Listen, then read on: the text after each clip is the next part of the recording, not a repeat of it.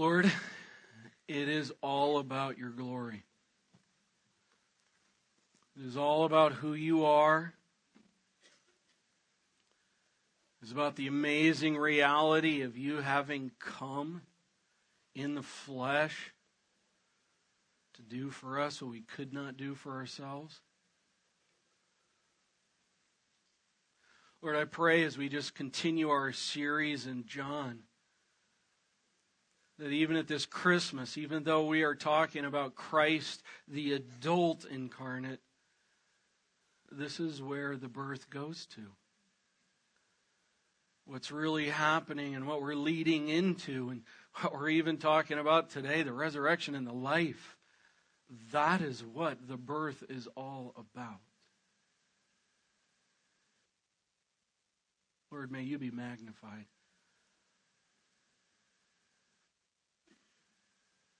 May you be made big today. I even pray just in the frailty of my voice today, God.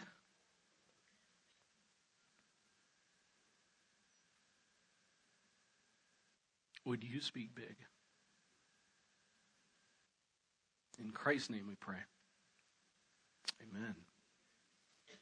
Good singing. It is December.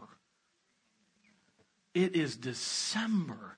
Oh my word, how time flies. And they say that there is a reason for the season, and we know that the reason for the season is Jesus Christ. But today I really want to approach that in our passage in John chapter 11 and turn there. I want for us to see today that the glory of Christ is what it is all about for you and I today, friends. It's not just a cute remembrance thought for warm, cuddly things and snowmen and trees. Well, I'm all about having a blast with all that.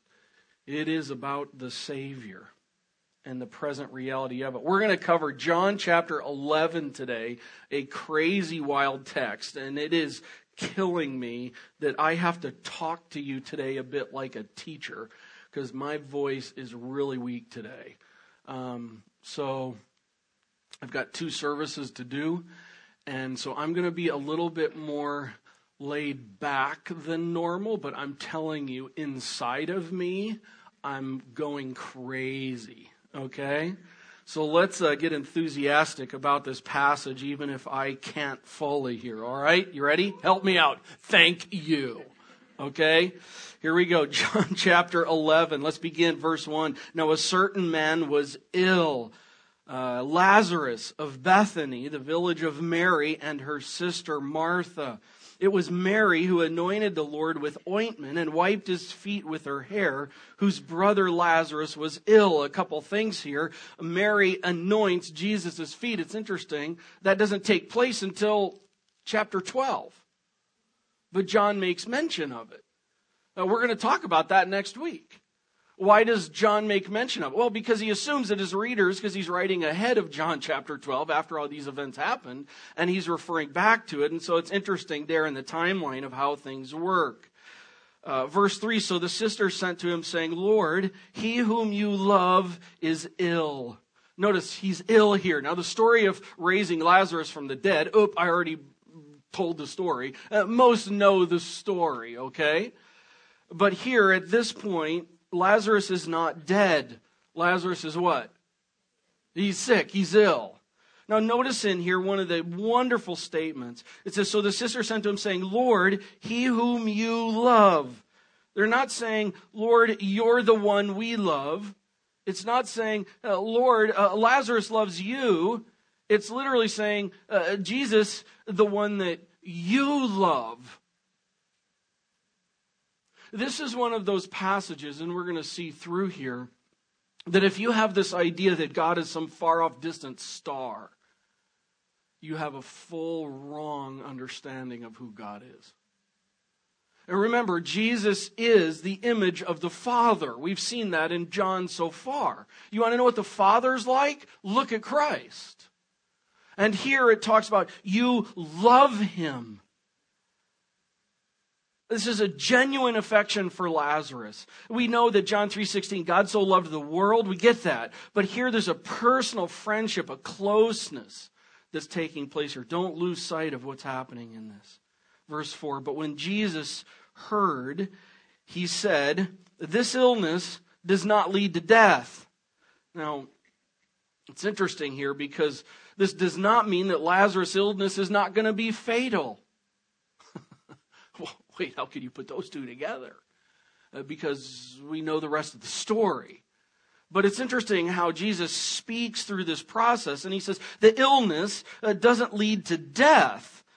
Look at this next part. What's it going to lead to? It is for the glory of God. It is for the glory of God. Look at the rest of the verse. So that the Son of God may be glorified through it. Now understand, when we generally think of the word glory in relationship to the Lord, we think, I'm going to have a bigger, wow, glory, God. And that's true.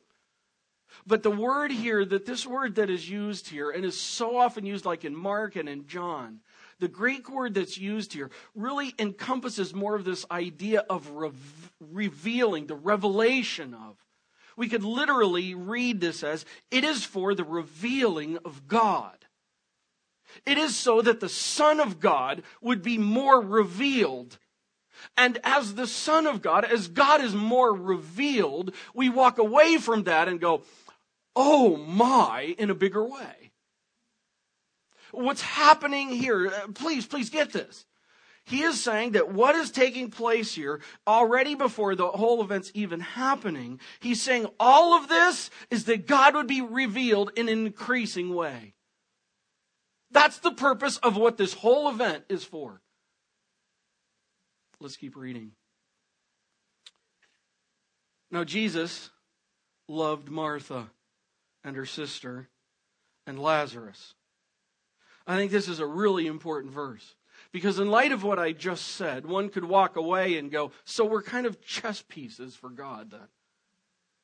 So we're kind of like people that can be moved along, placed here and there, shoved along, and God's just going to do whatever He wants with it. But yet here, John comes and he brings in this verse, Jesus loved Martha. Jesus loved Mary. Jesus loved Lazarus. He loved them. He what? He loved them. This isn't some arrogant, proud God who's just like, I want to show you how awesome I am. And I'm going to do that by playing with you. Fools. That's not what God's doing. You see that the beginning of verse 5 is tied to verse 4 through the now. That's a movement idea. In light of the purpose, now Jesus loved Martha and her sister and Lazarus. By the way, I just want to pause here at a moment here in light of this and just say, what are you going through in life right now that hits hard? A medical problem, a health problem? Financial tension? Maybe you've lost an expected sale, or hours have been cut, or there's no bonus this year, or no raise for next year, or you've lost your job. What if it's hurts from the past pop up? You've done some really regretful things in your life. Or maybe there have been some really wrong things done to you. What about relationship conflicts? Relationship conflicts in your family, or friends at school are saying and doing hurtful things to you. Or maybe you're dating and there's a breakup, or someone does something that hurts you or another, or a marriage conflict. Or what about just a general life trial? You're going through something you never thought you would go through, and frankly, you don't think you should go through. Let me remind you of verse 4. This trial does not lead to death. It is for the increased revealing of God. It is so that the Son of God may be increasingly revealed through it. So, Doug, are you saying that God knows my situation and has a purpose for it? Yes. What's the purpose? Verse 4. Other than that, I don't know. I'm saying that your Savior knows every intricate detail of your present life situation. Every intricate detail. He sees the entire timeline and the purposes of it all. And the reason is that He would be increasingly revealed through it and to you. Key statement. God works life on purpose. I must embrace that. God works life on purpose. I must embrace that.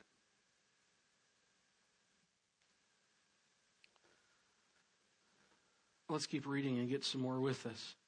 Now, Jesus loved Martha and her sister and Lazarus. Verse 6, so, the conjunction, starting verse 6. It ties it into what he just said. Here's what he's saying. Now, Jesus loved Martha and her sister and Lazarus. So when he heard that Lazarus was ill, he stayed 2 days longer in the place where he was. Why did he stay 2 days longer in the place that he was? Why? Because he loved Martha, and because he loved Mary, and because he loved Lazarus. That's why he stayed 2 days more. You can't separate those two verses. There's a conjunction there intended to bring the thought together. And the thought together of those two verses is tied to the thought of verse 4. It is for the revealing of God. God's purposes are to reveal Himself in increasing ways, and He loves you so much that He will even allow life at times to be really hard. Why? So that He can do something that you and I don't even know about. That's hard to take, isn't it?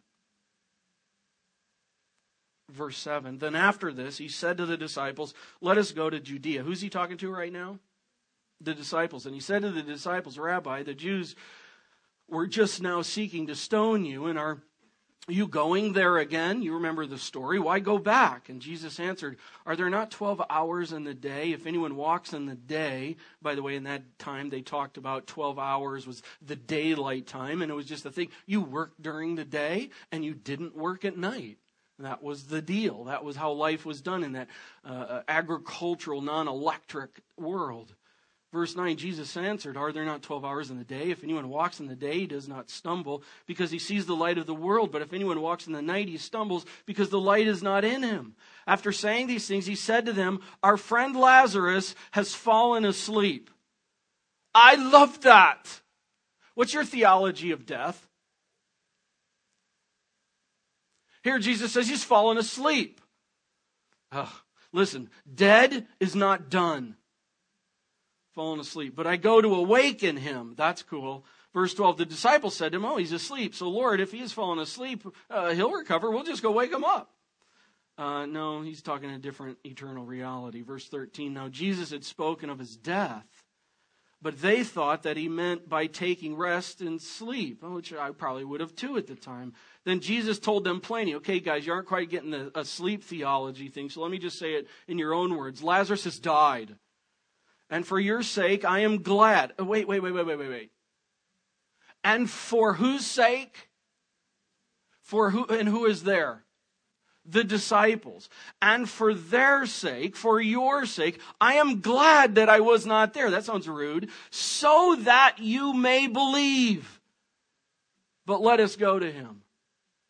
Friends, this is not just about God doing a work in the life of Mary and Martha and Lazarus. This is also about God doing a work in the life of the disciples as well. Who would have thunk?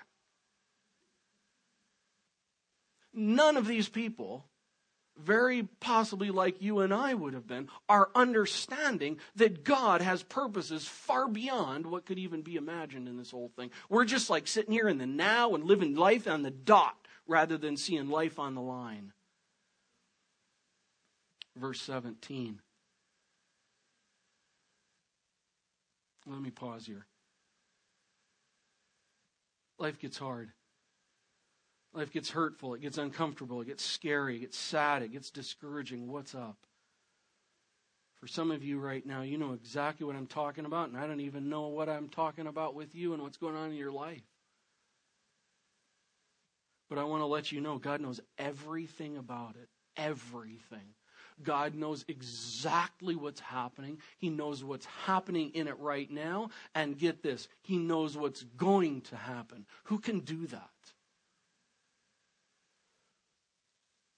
And God is seeking to use what's hard and what's uncomfortable and what's scary and what's sad and what's discouraging to reveal Himself, to show His greatness and His glory. He's seeking to reveal Himself to you, that you would be able to walk through this and see Him greater. He's also seeking to use this not just to you, but to others. They have no idea. So that others could increasingly see Him more. So what hard, hurtful, uncomfortable, scary, sad, discouraging situation is going on in your life right now? I'm not saying if, I'm saying what? What's going on in your life right now? Verse 4. It is for the revealing of God. How has God's revealing purposes been your purposes? Have you been embracing that theological fact? Friends, please understand, I don't enjoy trials. Ask my wife. When they'd come, we don't sit around the dinner table and I go, I don't know about you, but I am loving this. That generally doesn't happen. This is where biblical thinking has to overtake the emotional reality that we are experiencing in it. And I don't know what God is up to. I don't know why. I don't even like it. But I do know this. He knows. And my job, my task, is to trust Him in it. And to get all of it from it that I possibly can. Oh God, help me through this.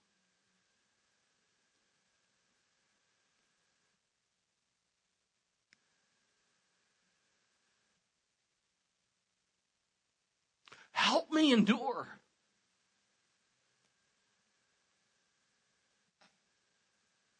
Oh God, help me think right in it.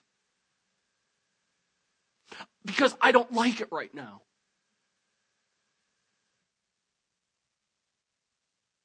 Please understand, the Lord is right now in the process of taking a man's life. And his sisters don't know that. And the disciples don't know that. The anguish that is coming out of the reality of the situation at hand here is huge.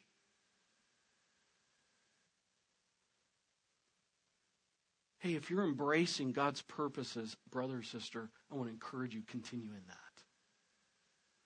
If you're not, I want to challenge you to seek forgiveness for trying to take it on your own and buck God.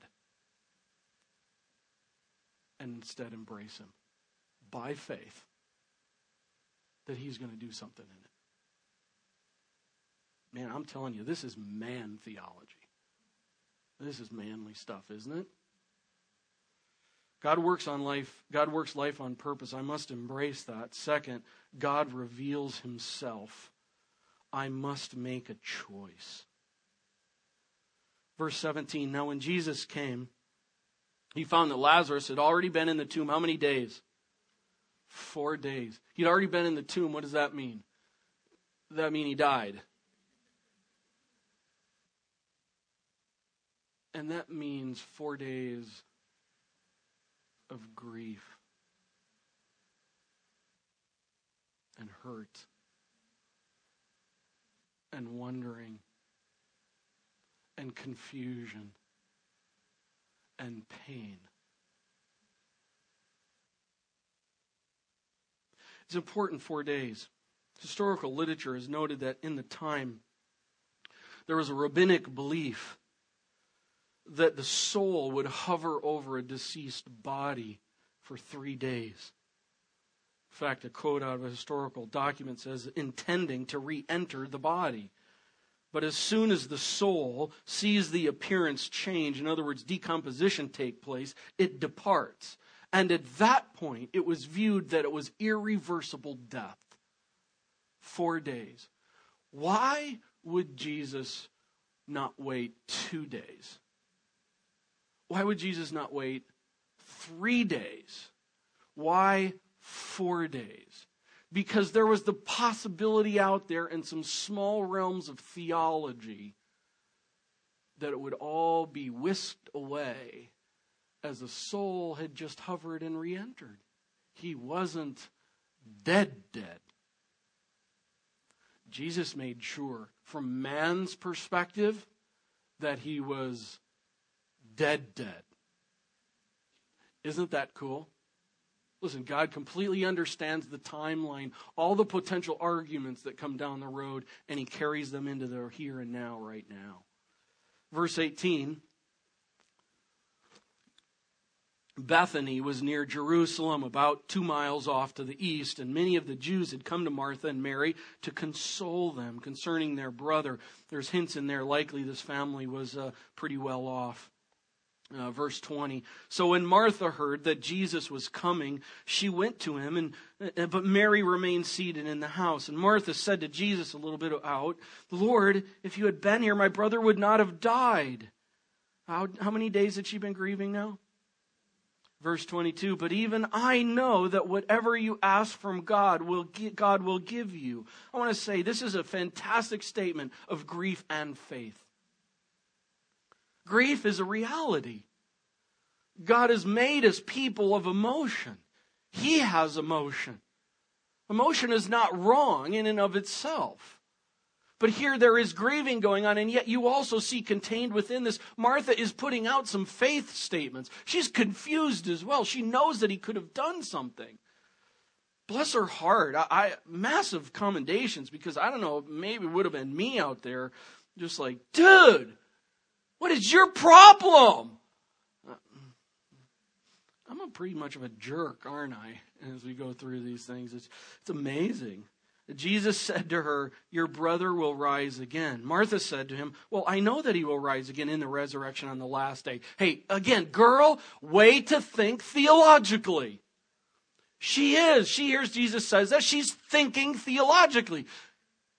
Wrong theology, or wrong point of theology. She's thinking that in the end, the resurrection will take place. And she's like, yes, he's died. No, he's like, I got a better idea.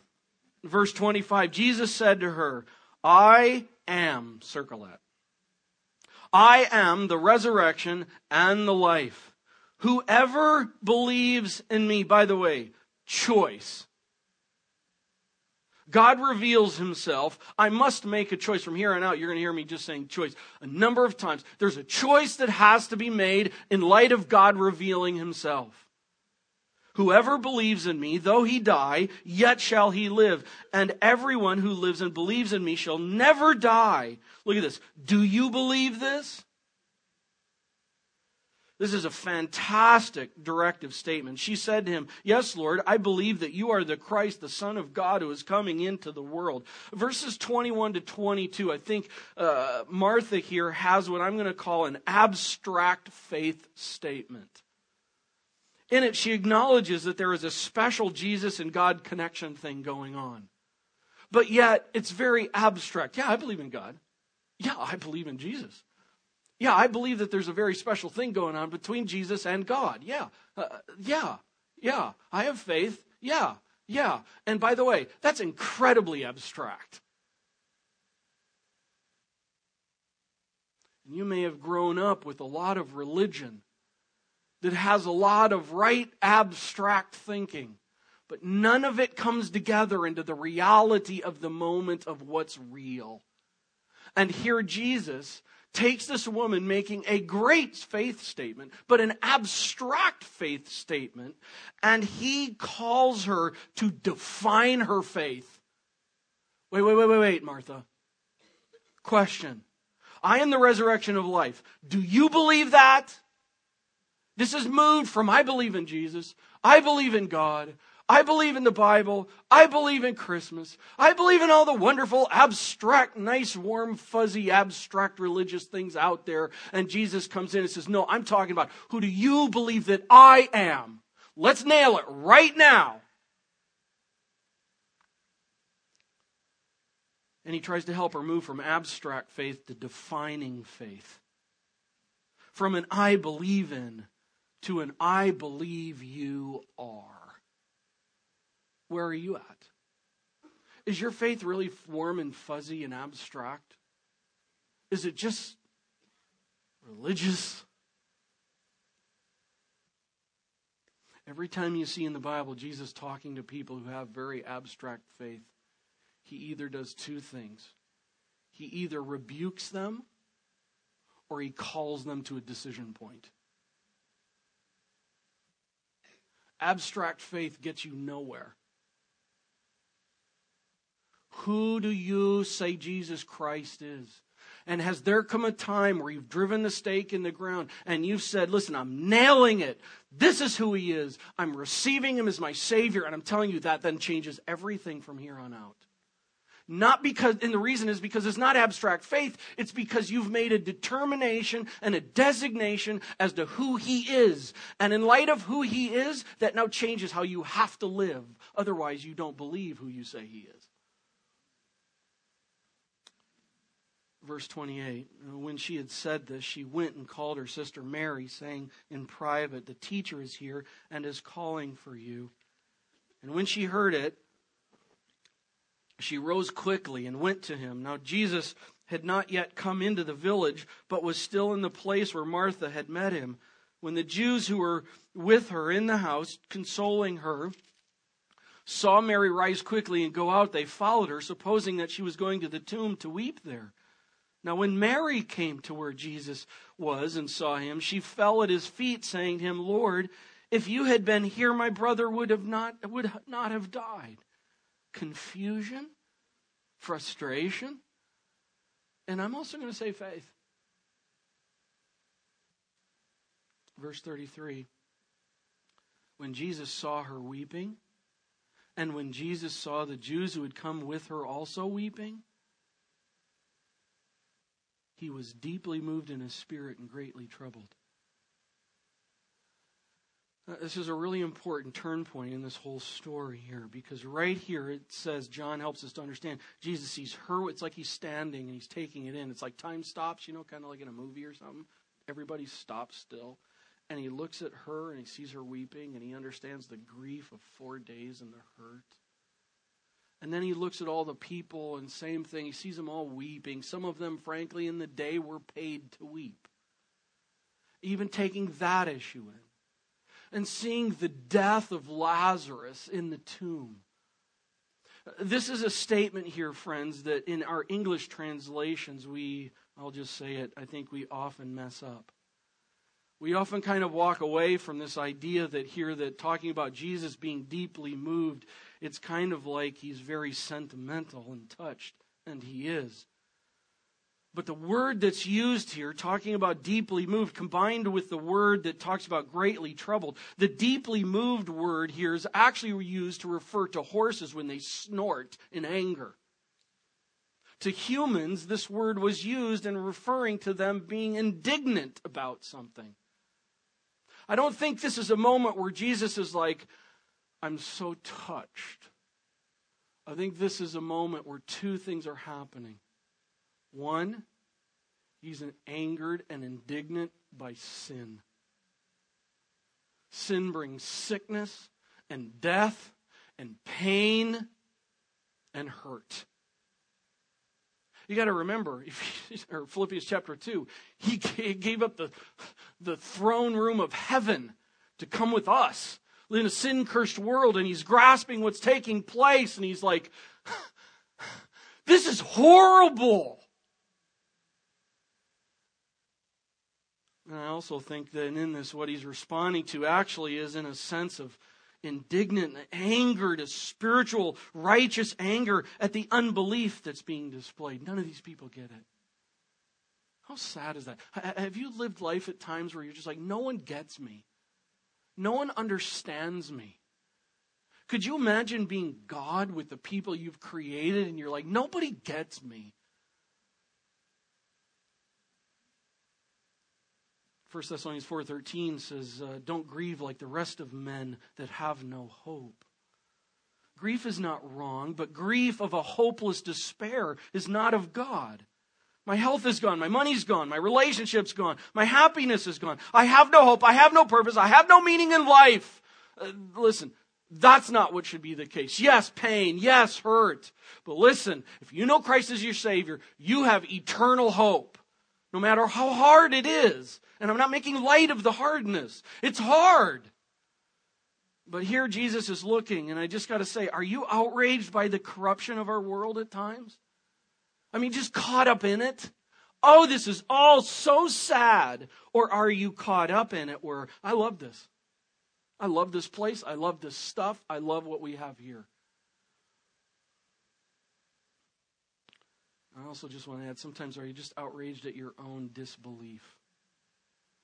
I'm not talking about the person next to you. I'm talking about you. I so don't get it.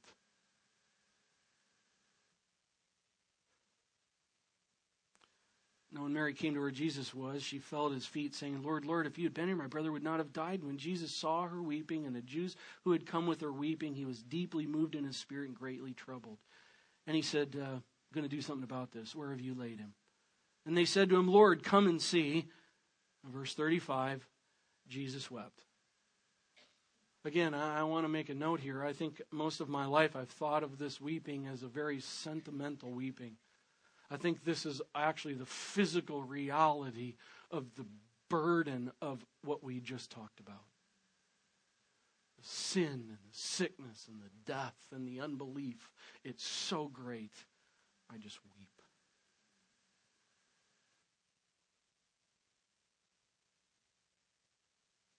So the Jews saw him weeping and said, see how he loved him?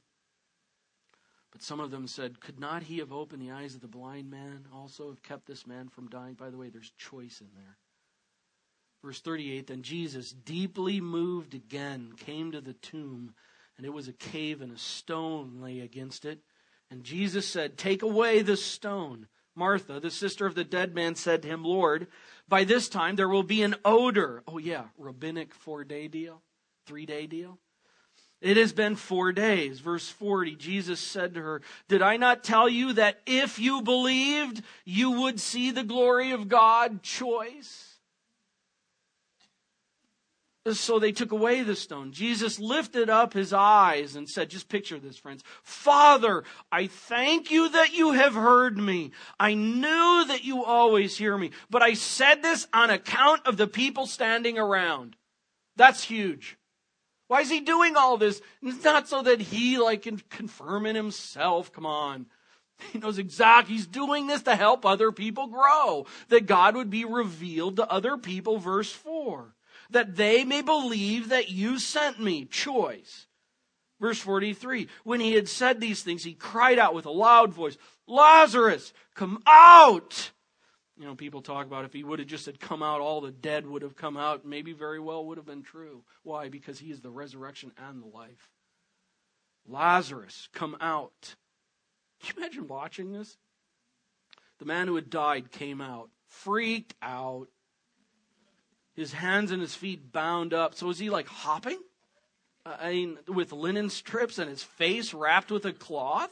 Jesus said, there's just a miracle getting out of the tomb and not banging into the walls. And there's some funny stuff in here, I think. Jesus said to them, unbind him and let them go.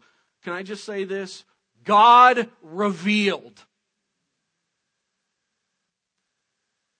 God revealed. To Mary, to Martha, to the disciples, to everybody else standing around, and by the way, to Lazarus. Lazarus isn't in there I know what's going to happen. Verse 45, many of the Jews, therefore, who had come with Mary and had seen what he did, believed in him. Choice. But some of them, choice, went to the Pharisees and told them what Jesus had done. So the chief priests and the Pharisees gathered the council and said, "What are we to do? For this man performs many signs. If we let him go on like this, everyone will believe in him. And the Romans will come and take away both our place and our nation." How sad is this? Politics hasn't changed a whole lot, has it? But one of them, Caiaphas, who was the high priest that year, said to them, "You know nothing at all. Nor do you understand that it is better for you that one man should die for the people, not that the whole nation should perish." In other words, he's saying, listen, let's just kill the guy and save the nation. He did not say this of his own accord. But being high priest that year, he prophesied that Jesus would die for the nation. Friends, I don't have time to go through this.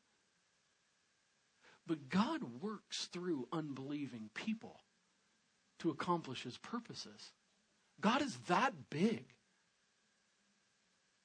Verse 32.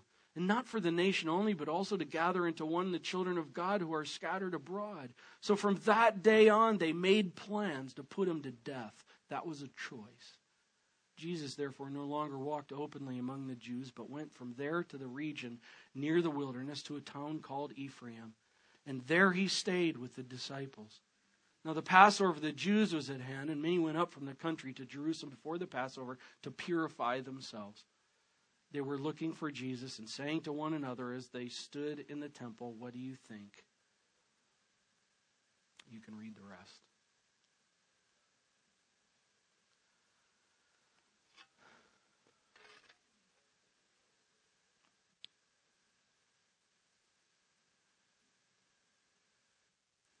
God works life on purpose. Embrace that. God reveals himself. Have you chosen that? And by the way, I'm not just talking about have you chosen him, driven the stake in the ground for your salvation. We're going to see baptism here about some people who have done that. But I'm even talking to you, believer, in going through a trial or a hard time that you are going in right now or will be. Are you going to drive the stake in the ground and see God in it? Or are you going to push God off the throne seat and take over? There is a reason for the season, and it's that God would reveal himself. God has a purpose, and his purpose is to reveal himself. And as we embrace his purposes, we see him bigger. Lord God, I just pray here as we take this time now to be able to just celebrate what we're talking about. I pray you would impress on our hearts and reveal yourself in increasing ways. Lord, right now, there are many in life hurts and trials and times of confusions, and ones that I know about and ones I have no idea about, but you do. You know exactly what's up, you know exactly what's to come, and you know why. And I would just pray for them that they would embrace you in it in faith. May we embrace you, revealing yourself in our lives, in our families, in our work, in our trials, in our money, in our choices, in our conflicts, in our discouragement, in this church as a family. Reveal yourself in our future facility process. I pray just this morning as we talked about the funds that need to be raised in it, that it wouldn't be about the funds, but it would be about a God who reveals himself huge over these next 2 years so that we can be awed by you. You are working life on purpose. Thank you.